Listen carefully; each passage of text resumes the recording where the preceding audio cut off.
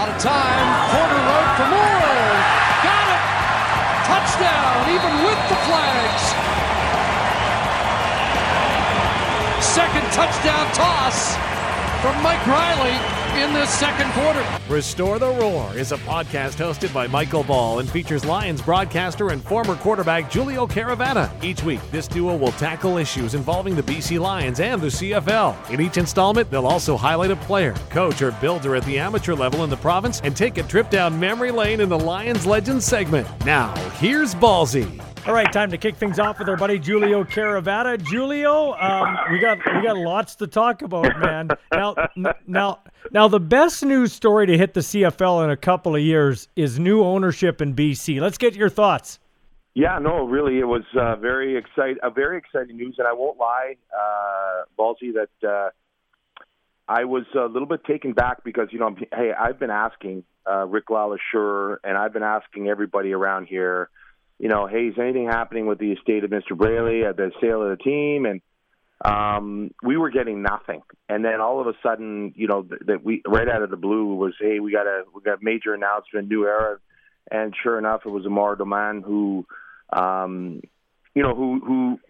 a local guy whose family's been here for over 100 years, who is well entrenched in this community. That he was buying the team. So, he's a guy that I'm sure if you saw the clips and heard him talk, he's a young guy who's, really excited about the opportunity to bring this team back. He's got a lot of great ideas, understands that he needs to put some money into the Lions, into the marketing, into the sales, and is willing to do that and has the money to do it. I mean, this guy is, he's very, very successful businessman. I think that would be, money is not going to be an issue, which is always, when you hear that and you hear his willingness to want to spend, you have to be excited. So it's going to be, interesting to see what he does, how he tackles things. He's made it very clear that he doesn't want to interfere at all with the football part. He's left that to Rick Campbell and Neil McAvoy to handle the football side of it, and he's going to start taking care of all the other stuff on the business ops side. So, I'm sure he's already got a lot of ideas, and it'll be interesting to see how this thing moves forward. I like the fact that he's from BC because if he's out and about in the community, business community, at the restaurant, wherever, he doesn't want to be embarrassed. Yeah. He wants, hey, sure. That's my team. It's the BC Lions, so he's going to take pride in it. And that's not a cut down to David Braley because I think Mr. Braley saved this league, and people forget that very quickly. But he's local. He cares about BC. He cares about Canadians. He's saying all the right things, so I think it's good. Hey, and here's the other thing. Ballsy, when your name comes up on my phone, I answer it because I know who's on the other end. Right. So the same can be said for him, right? You know what I'm saying? Like, He's got that kind of clout in this community, in the business community. And I remember when Bob Ackles took over this team as president in the early 2000s. And that was one of the things that Bob Ackles did was that he went out and he literally went to every banquet. He shook every hand. He did every speaking engagement. He looked up every person that he had a relationship with and phoned them personally.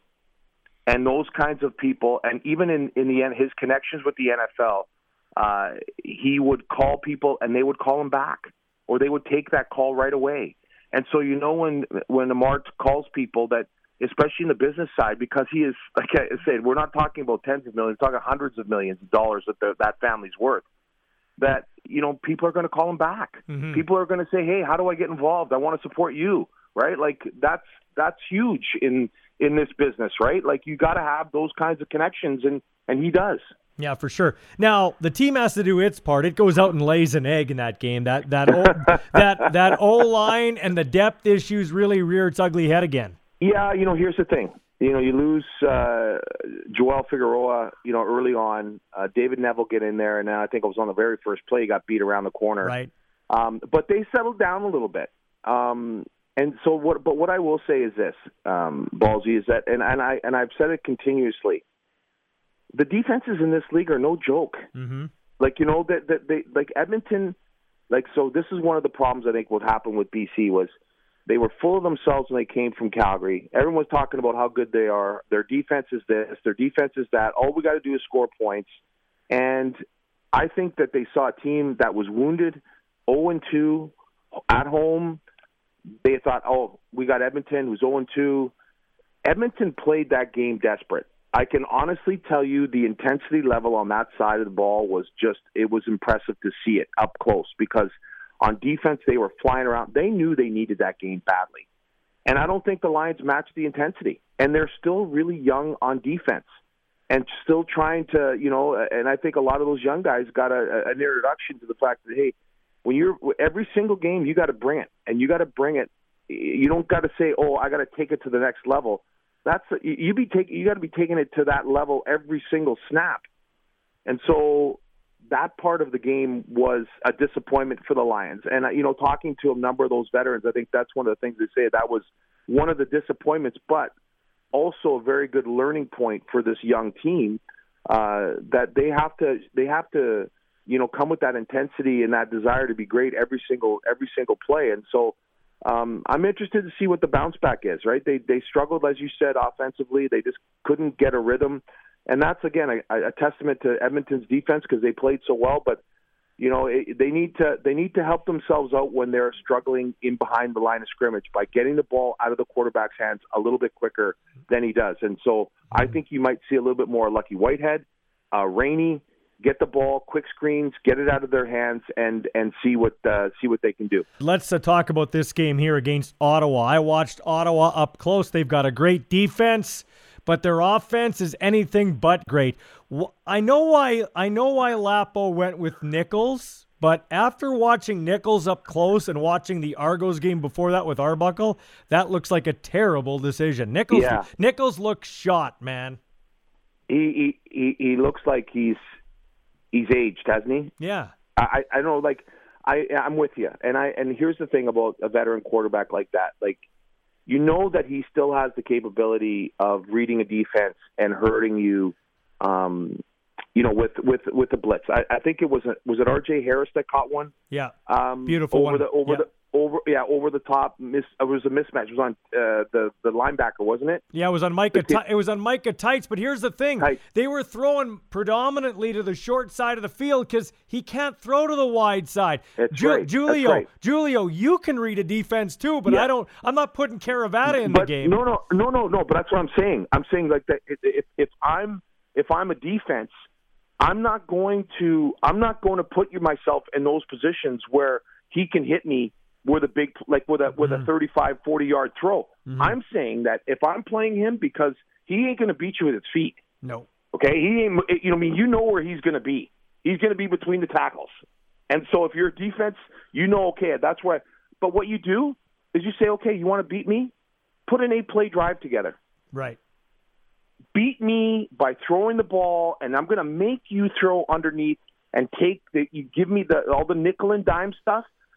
But that's what I mean with the defenses now. It's hard, right? These guys are good up front. They understand that that's the philosophy, and they're all over the underneath stuff, and they're going to make you throw the ball 15 yards downfield and to the wide side. They'll take stuff away.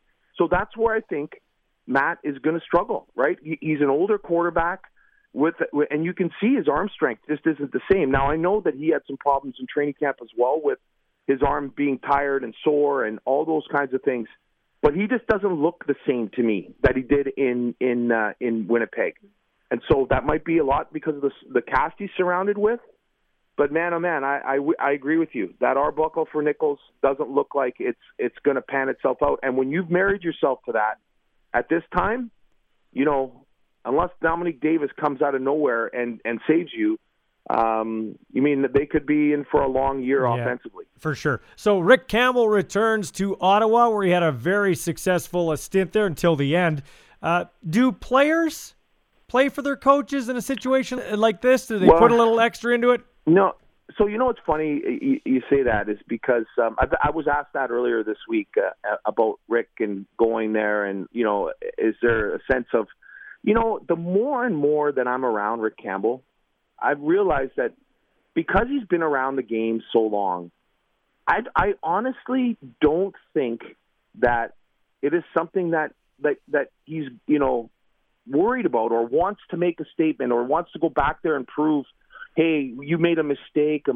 Anytime you get a job as a coach in professional sports, you're hired to be fired. And I think, honestly, he looks at his time in Ottawa and says, you know what, they built something there, right? They built something from the ground up, and they won a Grey Cup championship. They were very successful under Rick Campbell. He has nothing to prove there, and I just don't think it bothers him. He just doesn't strike me as the kind of guy that is sitting there going, I want to stick it to them. But all he's really focused on is winning a game for his own team. He knows his team needs a win. And that's what his focus is on. And I honestly think the players have probably not even remotely even talked about it because I don't think it even crosses their minds. He just doesn't strike me that he would even bring that up in a team meeting or somebody would talk about that. I would be very surprised if that's something that he's put much thought into. Watching that Rider Red Black game, the Riders let the Red Blacks hang around a bit with penalties and things like that, but I never felt the game was in doubt. What do the BC Lions have to do to win this game? I think it's the same thing. Limit your penalties. Don't turn the football over. You should be okay. Well, you mean that's the thing that I think you take away from last week, too. You just said it, right, was the penalties, right? And they came at some really inopportune times. And when you're struggling a little bit offensively, you need some plays, some explosion plays that will, take some momentum and give you a little bit of confidence. And it seemed like every time there was a specific run by Shaq Cooper, I think it was about a 25-yard run over the left side.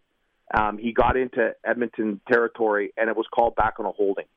And at that point, I kind of really felt like you could see the body language from the Lions. They just were like, oh, God, another penalty. So those kinds of mistakes you have to stay away from. And they made a ton of them on defense. They let Edmonton out of the hole. They had them, 2nd and 10 on their own 2-yard line, and they took a illegal contact on a receiver. They took an unnecessary roughness on that play. So, they gave, I think they went all the way down and scored. Yeah, it was a 108-yard drive, yeah. Yeah. So, those are the kinds of scenarios you just can't, like I said earlier, Ballsy, and this is where I remember Rich Stubler, the great defensive coordinator. He's been around a long time. He says, that was his philosophy, and it worked very well for him, is that I'm going to make you put drives together. I'm not going to give up, and that's what Benavides does. He's not going to give up any explosion plays. He's going to limit the big strike, and he's going to force you into 7-yard, 10-yard, 5-yard throws. And he's going to say, you want to be patient? I'm going to test your patience. He even said, too, I remember they used to give up a ton of yardage on running football. He goes, well, okay, I'll give you that. But how many teams are going to commit themselves to running the ball that much? They don't. No. For whatever reason, when was the last time you saw a team rush the ball for 30 yards, for 30 times in a game? Well, they get bored. They don't want to do it, right? They put them, all of a sudden, if you run the ball a couple of times on first down and you don't get anything, now you're 2nd and 10, you throw the ball, it's incomplete, you're off the field. So teams are like, I can't risk running the ball like that on first down because it's putting me in too much of a pickle on 2nd down. Mm-hmm. So, you're getting those scenarios where they and Benny is like that. He's gonna rush 4, he's gonna rush 5. He's got good guys up front. They're gonna put some pressure on you, but he's gonna say, hey, listen, if you want to throw the 7-yard hitch, go ahead, do it. And honestly, Ballsy, you see it every week. That's what Saskatchewan's doing. Yep. I mean, Cody Fajardo is exactly what you want.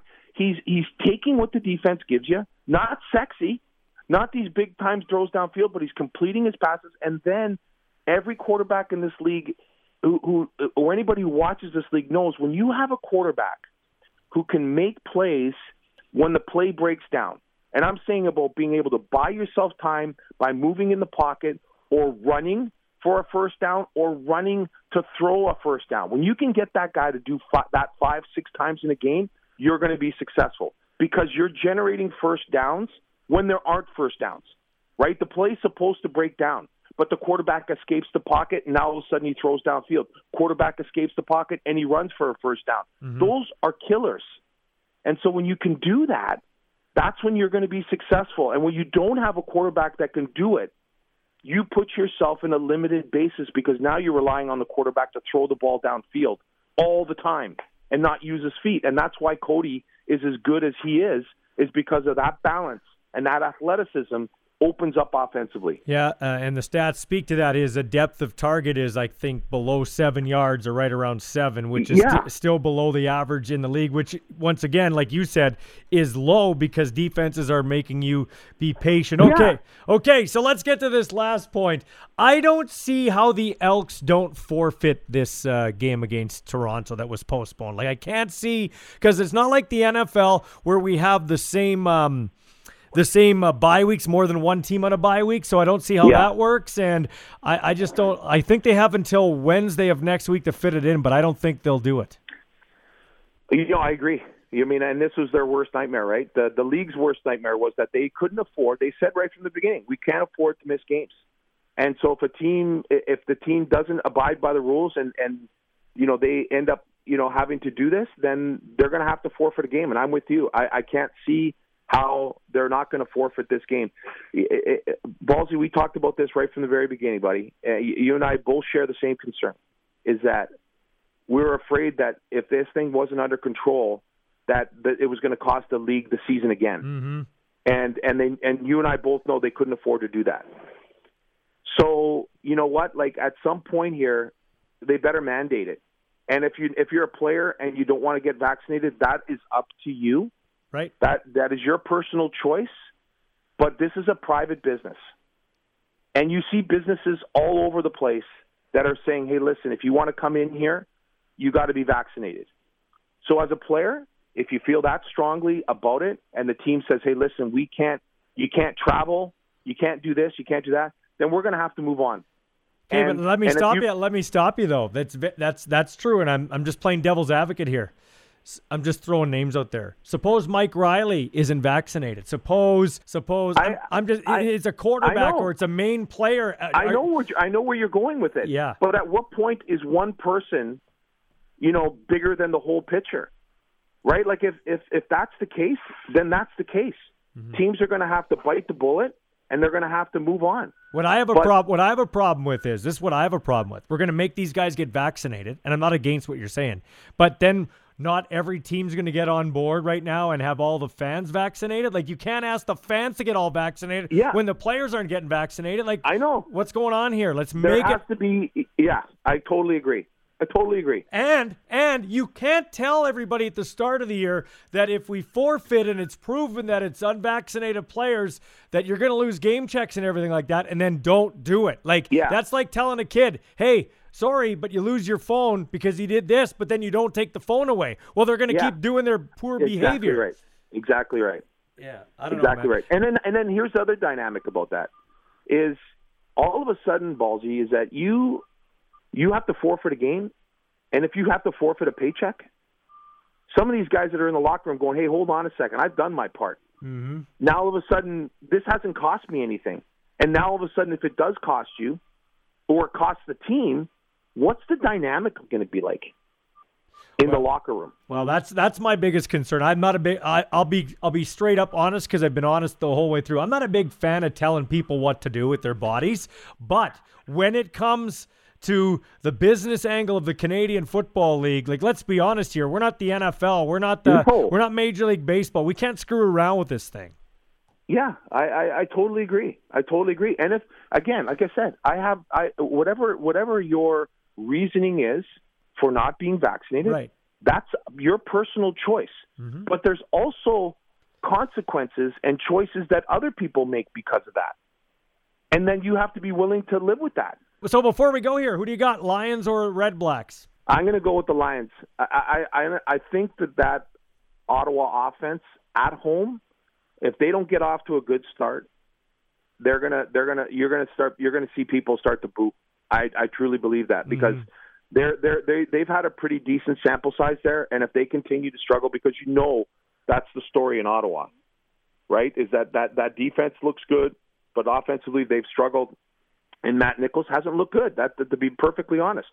So, if you go at home and there's pressure, the home opener, all those kinds of things, and you don't start to produce, I think you could see there's some added pressure there. I think the Lions are pretty salty about the way that they performed. I think you're going to see a much better effort from them on the road this week. I agree. Thanks for this, Julio. I appreciate it, man. Thanks, buddy.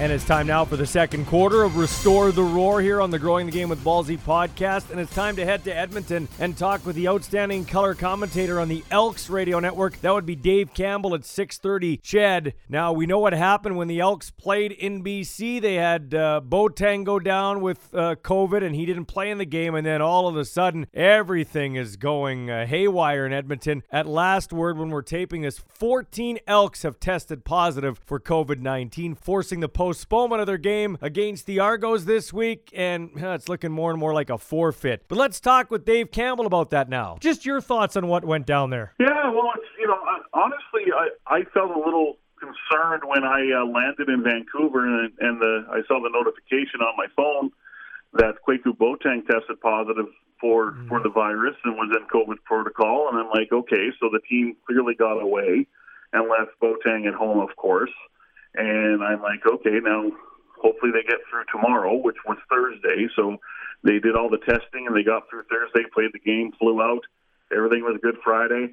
And then Saturday is when things started to change, when five players, I should say, from the Elks tested positive. And then Sunday morning they canceled practice and didn't give an explanation, which I found very ominous.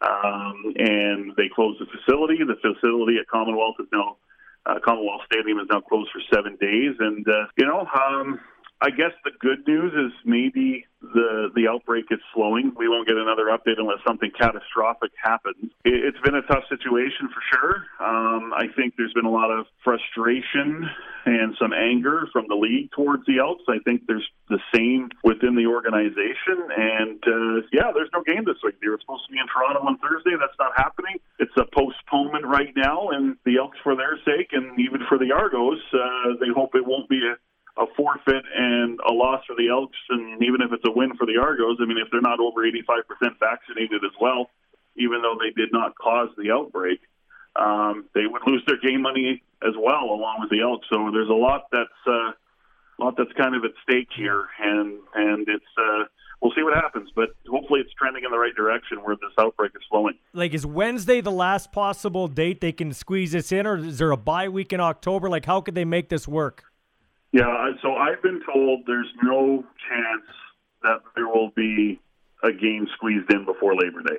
So now we're looking to October, most likely, but the problem is they have separate bye weeks. That's how it works in the CFL. No one has the same bye week at the same time, not like the NFL. Right. And, if that's the issue is, okay, who's going to give up their extra time to go play a football game and then potentially put themselves in a very bad scheduling situation for both teams. And, so that's the difficult part about rescheduling this game. So honestly, Ballsy, I could see a forfeit coming here for sure, because it is not guaranteed that they're going to be able to find a date. And I think it's up to the CFL to try and find that date, but there's no wiggle room in the schedule. It's not like the NFL last year where they had, where they had a number of games canceled, and then they, were able to find some wiggle room, and it helped that you didn't have fans in the stands, so you didn't have to worry about stadium availability. But when you look at Toronto's situation, I mean, they play at BMO Field, and they're not the primary tenant. They got, Toronto FC there with MLS. So, and then there's a possibility they could play the game at Commonwealth, but, again, the scheduling doesn't necessarily, it doesn't really work all that well for both sides right now. So we'll see what they can do. Crazier things have happened in this league, scheduling-wise. And I think both teams, no question, would like to play this game if possible, because they don't want to lose their money. Or, hey, if they can get vaccinated up to 85% level, then they would still get their money, but we're not there yet. So, everybody's jumping on the Elks. I have a concern, though, when these teams have bye weeks. For instance, the Riders on a bye week. Coach said, go be with your families or whatever, and some guys are going home, home being the United States, I think. So, what does that mean in terms of coming back and the whole protocol? And it's not, put it to you this way, it's not a normal bye week for any of these teams. No, it's not, for sure. And I'm not sure what the protocols are, whether they can go back to the U.S. to be with their families, because that's what usually happens, as you know, because there's a lot of sacrifice with a lot of the players with their families. And leaving to go play football because it's, hey, you're not going to play football forever, so go do it. But yeah, it's I don't know what the protocols are. Now they can get across the border, initially because they were given exemptions, so I don't know what goes on there. But there's another point is that you can't police what they do away from the facility. Right. And I think that's why Randy Ambrosie came out on Tuesday and said, I think honestly he wasn't very happy with what Chris Bresson said, the president and CEO of the Elks. And I think he's clearly pointing at the Elks, Ambrosie is, and saying, you need to follow the protocols if you're not going to, we want you to get vaccinated first, but secondly, the protocols are there for your protection and for the protection of your teammates. And if you're not going to do them, if you're not going to follow them, then we're going to have to get tough and fine you because honestly, you know this, Ballsy, I think the league has gone out of their way to try and influence players to first get vaccinated and secondly to follow protocols. Mm-hmm. So if they're not going to do that, then I think they have to take the next step and start finding people. But 100%, 100%. If you're going to tell teams, hey, they laid it out before the season, and if somehow they don't give somebody a slap on the wrist or a spanking, so to speak, it's kind of like parenting. I'm going to ground you, but I never take away your phone. Then I'm just going to keep doing it. So unfortunately, it might come down to that. Let's talk some football here, though. The Elks did look like the Elks that I thought they'd be. When the season started, the BC Lions, they started a bit slow. The Lions came out of the gate, but then, of course, they settled down. They finally figured out who Greg Ellingson is, which is nice. That is nice. 148 yards receiving, which right now is the highest total in the league right now from a receiver. Yeah, I thought it looked more like themselves as far as the offense is concerned. I thought Trevor Harris operated well. I thought he was using his eyes well. He was making good decisions, and he also, was able to produce a touchdown, which was nice. I know they were disappointed they didn't score enough touchdowns. They would have loved to have scored more touchdowns. But, I think they clearly moved the ball extremely well. I think their defense was ferocious, and I think they set the tone early. Their D-line was very good, and then when their left tackle went out of the game, I think that really, Joel Figueroa, and they put in the replacement. Yeah, I think the game totally changed from there. It completely changed. And I think Mike Riley did not get the time. He did not get the type of coverage or the type of look he wanted downfield. I thought the Elks did a good job of disguising some coverages and just they didn't give him time. And I think Mike Riley likes to throw the football down the field, and he wasn't able to do that. I think he had a couple of shots downfield, which he got to burn them, and that's about it. Mm-hmm. So, it was – I think this team definitely gets their emotion and their attitude and their swagger from their defense. And I thought we saw a good physical night from the Elks offensive line and James Wilder. What impressed me is Jamie Elizondo kept going to Wilder. Yeah. Because I would say the first quarter he had success, and the Lions had better success stopping Wilder in the second and third quarter than the fourth quarter. The offensive line and Wilder just put a nail in the coffin for the Lions. So very impressive performance. Special teams is still, an issue. Terry Williams doesn't look like Terry Williams. I don't know if that's scheme or that's him. It did unfortunately cost Chris Rippon his job. Yeah, no kidding. The special teams coordinator was fired the next day.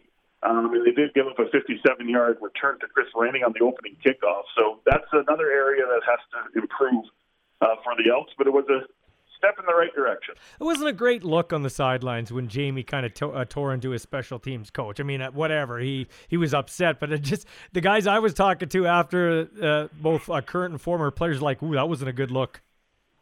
Yeah, well, I mean, Jason Moss was the coach of this franchise for 4 years, so I'm used to hearing that. That's a good point. That's a good point, yeah. I don't know what to say. It's just, it's kind of the heat of the game, right? And yeah. Maybe that's the type of thing you keep in the locker room. It did look like when Elizondo was talking to Rippon kind of gave it back a bit, and I would say that's probably not very smart on his part, but It's too bad that these things do get caught on camera because I do think it happens on the sideline. I mean, if we go back to Jason Moss, we all remember in the same venue that he looked at Corey McDermott after there was I think a safety conceded by Edmonton, and he didn't want to do that. So Jason Moss gave Corey McDermott the 1-2-4, and there you go. But I thought too, Ballsy, that Elizondo had a real edge to him in that game as well, and that's something he talked about with Morley Scott and I in our pregame meeting on Wednesday. Is we need to have an attitude, we need to have an edge, we need to go into wherever we're playing and own it. And I thought the head coach was telling himself that, because clearly he was very adamant quite a bit in that game. And after the field goal by Sean White, when there was a holding or a illegal block penalty on Mike Moore, when it just turned out to be he got tripped and he fell into the Lions player. Mm-hmm. I mean, Elizondo would not give up on that particular call being reviewed, and he won. So but yeah, when you see coaches speaking at each other, especially the head coach to an assistant coach, it's never a comfortable look, that's for sure. Well, lastly, I just I look at Rapon's resume. This is his first year coaching in the CFL. He spent his entire career collegiately coaching in American ranks. There is a difference between coaching American football and CFL football, especially as it relates to special teams. So maybe it just, not only personality-wise, but just philosophically and coaching-wise, it just wasn't a good fit. Yeah, I don't think it was, clearly, and you got to remember, A.J. Gass was a special teams coordinator of the team until like a week before, I think, training camp, or the week before the quarantine period started before camp. And basically it's because Elizondo wanted his own guy, and his own guy was Rippon. And, you meet Chris Rippon, and he's just a wonderful guy to talk to, just a heck of a person. He's had so much experience, but you're right. You can have pro experience or NCAA experience, which he has, 37 years, and he's been 10 of those years he was a special teams coordinator.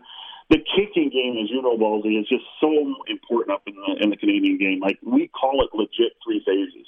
Yep. And we're in the States, special teams, but it's really offense, defense, and a little bit of special teams, where special teams can really win you the game or lose you the game up here. So it just didn't work. I don't know how they're going to handle it. I mean, maybe it's a case going forward where if they don't have a special teams coordinator in-house again, maybe it's one position coach handles kickoff return, another one handles punt return, another one handles kickoff cover, punt cover, another one handles field goal defense, that kind of thing. So I don't know how they're going to do it. Of course, we're going to find out Sunday until we found out there was a COVID outbreak, but we're going to have to wait a little longer for that. Well, Dave, hopefully everything works out in the Elks' favor. I certainly wouldn't want to see a forfeit. That we will eagerly watch the situation, and I'm sure I'm hoping it is, but I'm pretty confident it won't be the only situation that we see before this season is done. Thanks for your time, Dave. Thanks, Paul. Anytime, my man.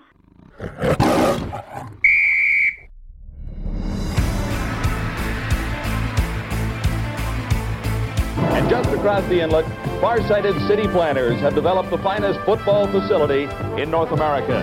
They have built the stadium at BC Place, a home for Expo 86, and today, the showcase for the game of the year in Canadian football.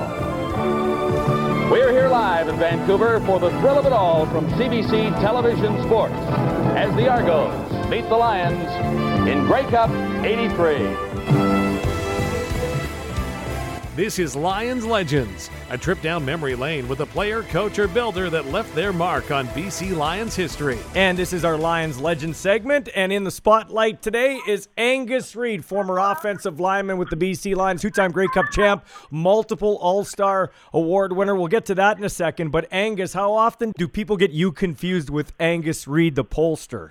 My entire life, and obviously it got more so as I got to more in my own public life. Yeah, it's been an ongoing annoyance, been a bit of a joke, and now just kind of a funny thing since I've got to meet the man and kind of explain some of the greatest mishaps we've had over my life in terms of the mistakes made by people that have resulted in some funny situations, really. But is that good for business? I mean, look at now, we're going through an election. Polls are a big thing. You're a motivational speaker selling books and everything. I would think if somebody Googles Angus Reid, you'd be at the top, and then, hey, it works out.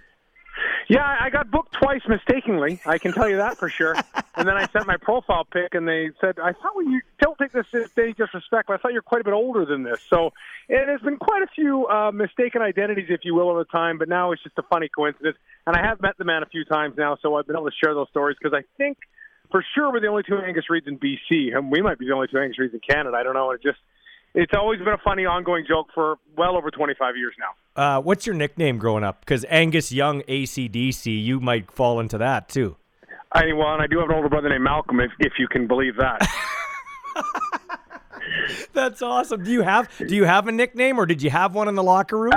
You know what? I think the lazy, simplified version. A lot of people called me Gus growing up. I was never a fan of it. So, Angus, I think, is a unique enough name that they just kind of went with it because it stood on its own. Yeah. Okay. So when I say BC Lions football, what pops into your head first? Louis Pasaglia. Yeah. Yeah. I mean, I grew up here my whole life, so that was the name since I was a kid. I mean, there's a lot more. We could. If you gave me 2 more seconds or 5 more seconds, but that would be the first name, the first thing, the first image, person. Yeah. What do you think of when you think of Louis Pasaglia? How would you describe him? Everybody knows him, but how would you describe him as a former teammate?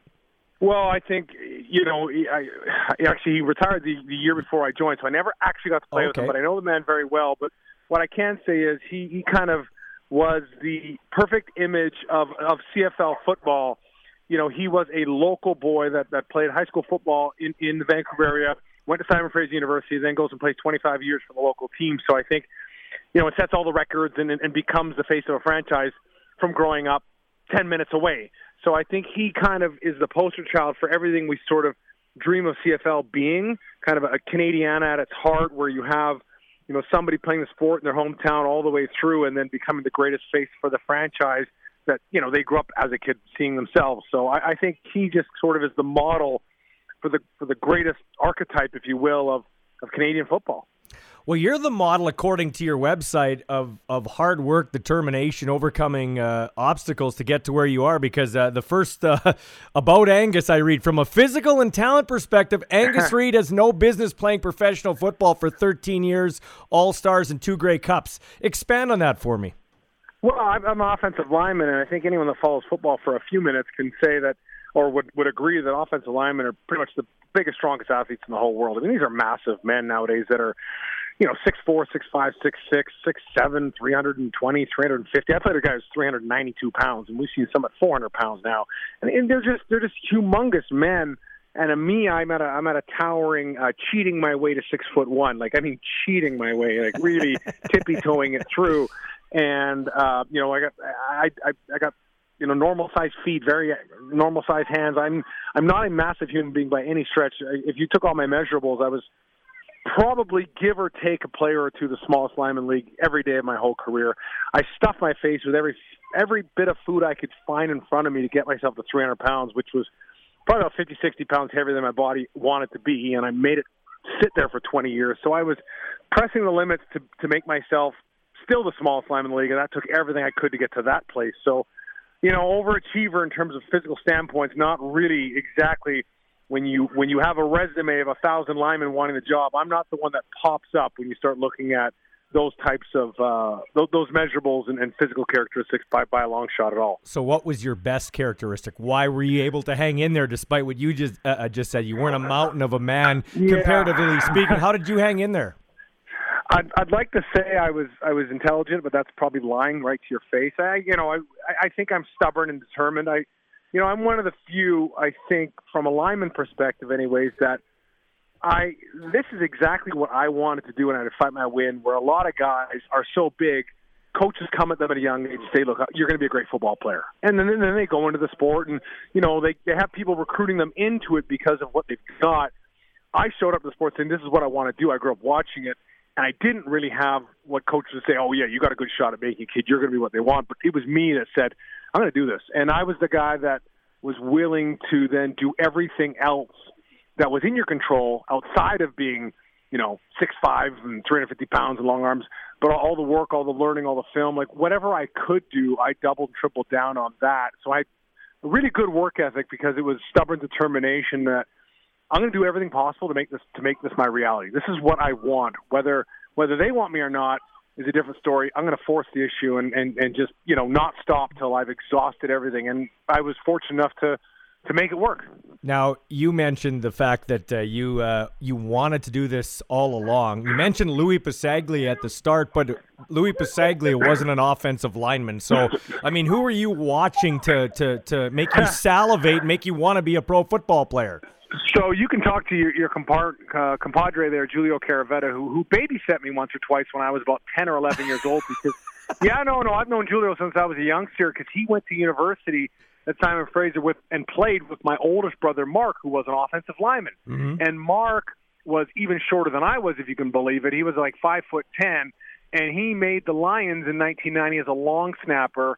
And they think they ticked him on the roster as an offensive lineman, but he was there snapping, but he was a lineman. Mm-hmm. And he was there when Doug Flutie first came in the league. Mark Gaston was there, kind of that when the black jerseys first came out. So here I am, a 10-year-old, 11-year-old kid with my brother on the team, and I'm meeting guys like Jim Mills and Ian Sinclair and all these linemen on the team that my brother got to play with and I got to meet. And all of a sudden, when you're 10, you're impressionable. And I saw this, and I'm like, this is what I want. And I was one of the lucky ones to get to meet these people as people and get to shake their hands and get to know them.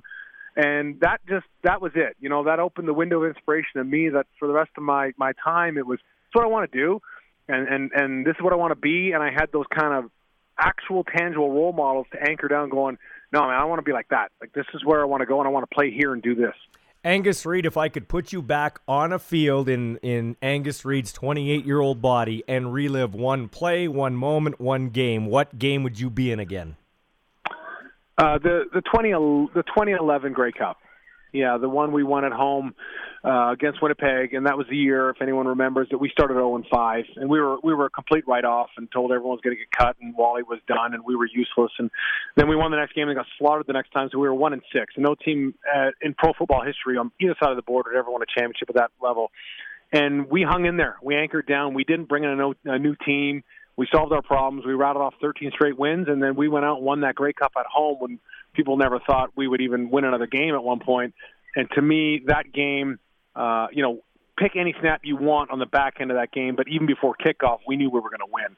We had overcome everything and bonded as a team, and I'd never been more proud of a group of people than that unit because we had to deal with media every day at 0-5 and 1-6 that who's to blame, why do you guys suck, and you guys are all done. And we turned around and rattled off those 13 straight wins and won it at home. And real fairy tale story that I will never forget one moment of that game, and really not one moment of that entire season. Can you give one person credit for that? Like, Wally was the face of it, but could you give one person credit for that? Because I hate to give Wally the credit for it, but there was a point I remember when we were 0-5, and he did sit us down as a team and said, "Listen, guys, because you got to realize the way the CFL contracts are set up, people can get cut in a moment's notice, and at 0-5, people are going to go.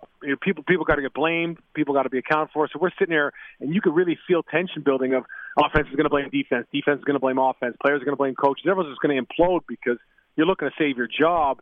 And I remember Wally sat us down and said, "Listen, if anyone's going, it's me. I'll be the first one to go. You guys have a job as long as I'm here." And I think that was very powerful because it settled the anxiety and said, "Listen, get back to getting better. Let's solve our problems. Don't worry for a moment who's going to get cut. You're my guys. So if I'm here, you're here. I'll be the first to go." And whether he was lying through his teeth or not, which he probably was, because pro football isn't, no one's going to give you that assurance, it calmed us, I think, enough to get back to let's just try to win the day, win this next game instead of freaking out.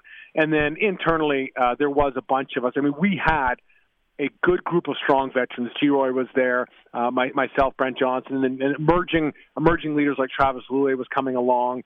But we had enough guys that had won in the past and had been part of that 06 team. But really it was, I think Wally anchored us to not allow us to start panicking over what we couldn't control and just gave us that kind of a bit of comfort saying, "Listen, I'm going down with this ship. We're in this together. Let's just worry about solving the problems." And we did. We fixed it. It was unbelievable. Angus Reid has a book that you just recently released called Thank You, Coach. Now, where does that fall in terms of degree of difficulty in your life, writing a book? Well, it's, I've done keynote speaking for a long, long time, and I remember I used to keep telling my wife, and the book is about my position coach, Coach Dan Durazio, who I had for a decade. And I remember I keep telling my wife, "Man, I talk so much about Coach Dan, I could write a book." And you say enough things like that to your wife, sooner or later, my wife said, well, then write the damn book. Stop telling me, write it. And then I'm like, oh, well, I don't know how to write a book. She goes, well, you tell these stories all the time, just write the thing. So I didn't know what I was doing. If I think I really knew what the undertaking was, I never would do it. But I was just naive enough to go, okay. And I pulled out my laptop and just started writing a book. And I didn't know what was going on. And I basically wrote the whole thing in a couple months. My wife would send me down to my parents' cabin every weekend and just say, look, don't come back till you're done each weekend. And just get things done. And I hammered it out. And then I got some help, some cleaning things up. But I wrote the thing, and I'm very proud of the fact that I actually did something that I think a lot of people kick around the idea of doing, and I hunkered down and did it. And and I'm proud that I was able to share my thanks for my coach, share some football stories, show some leadership lessons, and what it's really done for me, I think, is expanded my relationships with coaches across the world, really, in football, because it's a book about offensive line, it's a book about coaching, it's a book about football, and it's enabled me now to meet way more people than I ever would have before, and really create way more relationships through this amazing game. Give me an example of somebody you met through the book. I could. So there is probably way more people than I could ever describe through the high school football network all through the United States now that have not just purchased my book for themselves, but reached out to me via social media, and they buy 30, 40 copies for their whole team or for their staff. And then what's been really cool is since COVID happened, and now the Zoom meetings and the online interactions has opened up. Now they follow up and they say, look, can you come speak to my team? And I'm able to do this, speaking to schools in Texas and South Carolina and Florida now. And then they'll have my book, and all the kids on the team will read my book, and they'll come prepared with questions, and I'll do interactive talks to them online, which to me is something I never even dreamed as a possibility. Even a few years ago, you'd speak locally at events, but now the reach, and maybe having a credibility, having a book gives you a platform to people now that, they read your book, they watch my TED Talk on why we need high school football, and then they reach out to me, and I can interact with them now anywhere, right from the comfort of not having to travel and fly and all the expenses. And so the real blessing to me is, I'll be 45 coming up, and I've been away from football as a player now for 7-8 years, but I can still hopefully bring some value to our youth right now through my stories, through my memories, through my lessons learned that I've been able to put in a book, put in my talks, and I'm able to, at least I hope, positively impact youth right now, 16, 17, 18-year-old kids that are looking for not just hope and direction and inspiration, but guidance and tips and just things to anchor on. And what's been really amazing is that they follow up and reach out to me later, and sometimes the kids themselves, they stay in touch, and it matters to them. And so to me, I'm proud of everything I did on the field, but I'm so much prouder now that I'm able to utilize that and keep helping our kids today that are still playing this great sport and still growing up through football and trying to make themselves as good as they can as a person. Okay, you got your talks and people know where to find you all over social media, but let me ask you this question, my friend. What's one message you'd like to get across to a young football player, a young high school athlete? Learn to commit to something. I think the greatest differentiator in today's society that I'm seeing is the kids that actually commit and kids that half commit to things. And it's very easy in our world now to do something till it gets difficult, or do something till it's not fun today, or do something till something shinier is down the road. I think, you know what? You sign up to play football, or you sign up to do anything, or you decide to do anything, finish it, see it through, and give it all you have while you're doing it. And you'll be shocked at how you positively change as a person, and you'll realize that most successes in this world are by people that just keep going. Where most people, as soon as it gets hard, they're done, or they'll feel like it today, or it's not as fun as it used to be, or it's challenging now. Just keep going. Just keep going, and you'll be shocked. And don't get overwhelmed by people that are more talented or have cooler clothes. It's irrelevant. Commit to something, show up, and see it through, and bring everything you got to doing it. And I think you'd be amazed at how far you can go in this life. And I think it's a lesson that youth sports can teach you to sign up, do it right, bring all you got, and see it through, and don't quit on something until it's done. My son's playing college football down at UND in North Dakota, and wow, and he made Fighting Sioux? Yeah, Fighting Sioux? Yeah, Fighting Hawks is what they call it now. Fighting yeah, Hawks, that's correct. My bad. Yeah, I'm no, sorry. that's yes, fine. Right. And they made the switch. He switched from receiver to safety at college level, so he's learning everything. A new game. Yeah, it's tough. And couple the fact that his parents haven't been able to come down and see him because of he never got to move him down. And I actually just got off the phone with him just before we talked here, and he's going through the dog days of training camp where he's like, man, I haven't played in an actual game for 2 years, and this is tough, and I'm doing real well. Like he said, I'm leading the camp in pass breakups, and I'm leading the safeties and execution, but I still don't think I'm going to play this year, Dad, because we got 4 guys ahead of me that are veterans on the roster, and it's just going to be so tough. And it's like you just spoke. I have to let him listen to this. He's not gonna quit. But you know what I mean. Kids need to hear that sometimes. Yeah, big time. I think you need to realize too that it's hard in today's world. Everyone expects things instant, and you work really hard. Why didn't you get the reward right now? Why am I starting right now? And you need to realize what's in your control and what's not. And commitment and hard work and effort is always in your control. And when the breaks come your way, isn't.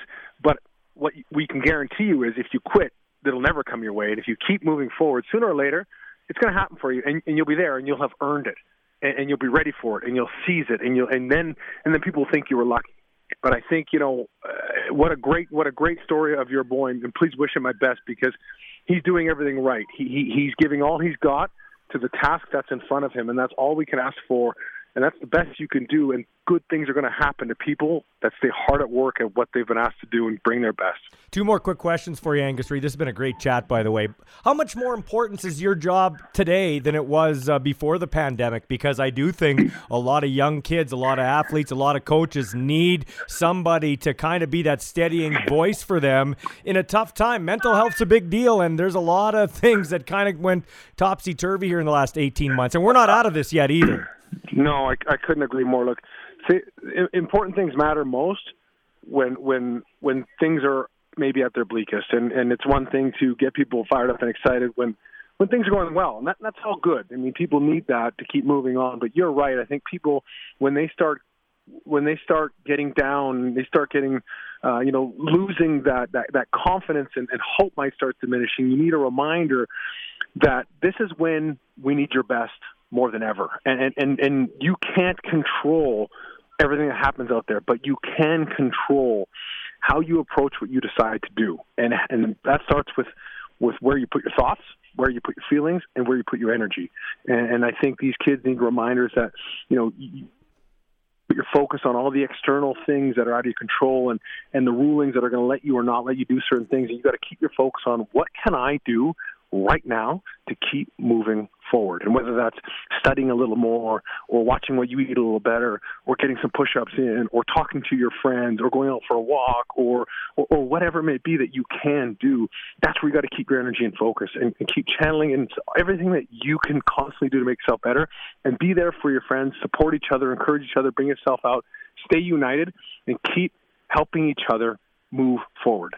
That's awesome, man. Okay, last question for you. As a BC guy, I'm on the outside looking in, but I think it's one of the best news stories to hit this league in a couple of years is the new owner of the BC Lions coming on, Omar Doman. I don't know him. He's saying all the right things. I'm going to go with a positive look at this. But for a local guy to love BC, talk about Canadian football, I mean, that's a home run.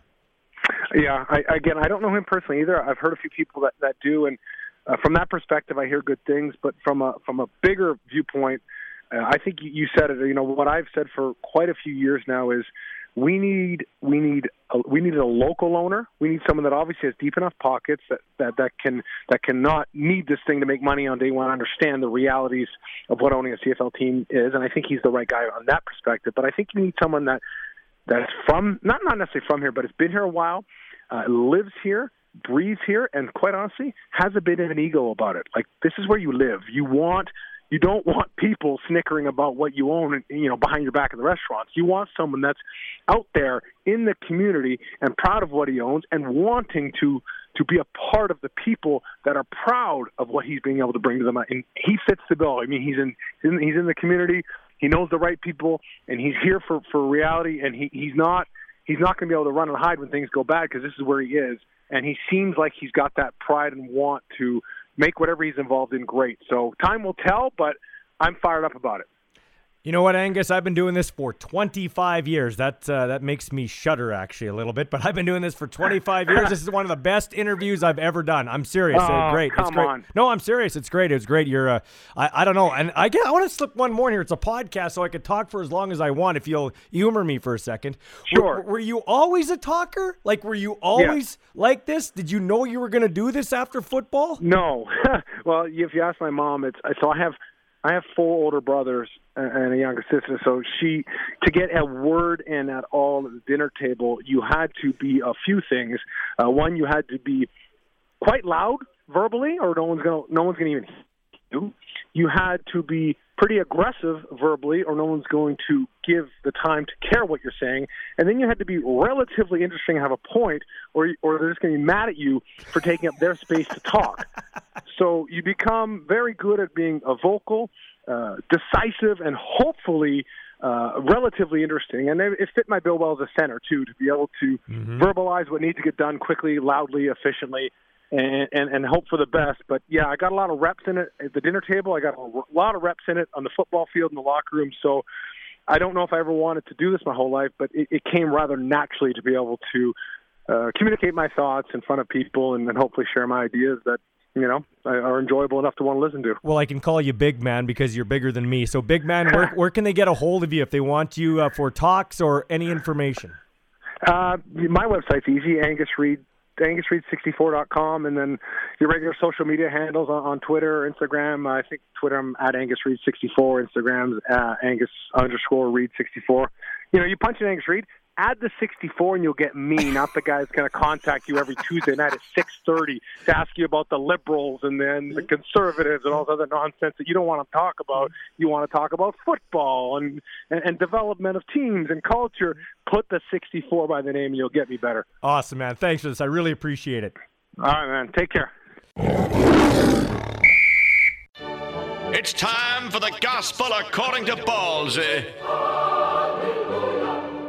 All right, time now for the Gospel According to Ballsy. I'm going to give you my picks for this week. Now, depending when you listen to this, I'm taking the Montreal Alouettes over the Hamilton Tiger Cats. I think Hamilton's still trying to figure things out. They've got too many injuries. The Alouettes were 1 yard away from winning their game in Calgary and going to 2-0, so I'm going with the Alouettes here. I've got the BC Lions over the Ottawa Red Blacks. More in a moment on that, but I think they'll run roughshod over the Red Blacks despite Ottawa's good defense. I think once again, the Red Blacks defense will be on the field too long. And I'm going with the Winnipeg Blue Bombers to smoke the Calgary Stampeders. I think Jake Maier is going to have a wake-up call in Winnipeg. It's the first road game of the year for Calgary, and I think the young quarterback gets roughed up by a Winnipeg Blue Bombers defense. Jeffcoat and Jefferson can wreck a game plan, and I think they'll do exactly that. I don't think Maier's going to finish the game. I think Michael O'Connor comes into the game in a cleanup role, and it'll be an ugly cleanup role. Let's talk about a couple of these quarterbacks, okay? Why the hell did Lapo go with Nichols over Arbuckle in Ottawa? Nichols is shot. He can't throw to the wide side of the field. He can't run. Yeah, sure, he can read a defense, but so can my buddy Julio Caravana. I wouldn't put him in at quarterback. All due respect, Julio. Also, Vernon Adams. To me, Vernon Adams is a slightly fancier Nealon Green. Good athlete. He can hit the receivers every once in a while, but by and large, especially when throwing deep, he can't hit water from a boat. Vernon Adams is just okay, and he'll only be just okay. We need cameras in the instant replay booth, all right? Like they did in the AAF and they did in the XFL. I like that feature. I think TSN should implement a camera in the replay booth so we can see what the referee is talking about with the instant replay official. Because I'll tell you what, that catch by Braden Lenius of the Rough Riders last week against the Red Blacks was not a catch if it's in the middle of the field. They gave it to him because it was kind of a tap-tap play on the sidelines, but that is not a catch if it's in the middle of the field. Sorry, but it's not. and I want to know why they decided that was a catch. And let me say this as it relates to football. I can't figure out why we can't get university or junior football on national TV consistently, but we get to watch the pathetic World Women's Hockey Championship. Now, don't get me wrong. There are great athletes in women's hockey. I broadcast women's hockey on TV. I think there are outstanding athletes in the sport. But they can't have a world championship when most of the teams stink. ROC, Russia, gets outshot 62-7. And you're going to tell me that's worth putting on national TV? There are 3 teams in that tournament that can play: Canada, the U.S., and Finland. So once again, I ask you, at the risk of having negative comments on my Growing the Game with Ballsy Facebook page, and I welcome good or bad comments, also at Instagram and on Twitter, GTG with Ballsy. Listen. Why can't we get amateur football consistently on national TV, but we're subjected to this when only 3 teams are good? I was arguing with a guy on Twitter the other day. He's like, well, but it's come such a long way. Just 10 years ago, they couldn't even make a 10-foot pass. Well, buddy, you and I have different ideas of elite tournaments. Let me tell you that. This has been Restore the Roar podcast. If you have a story idea you'd like the guys to pursue, email Michael Ball at mball@harvardbroadcasting.com.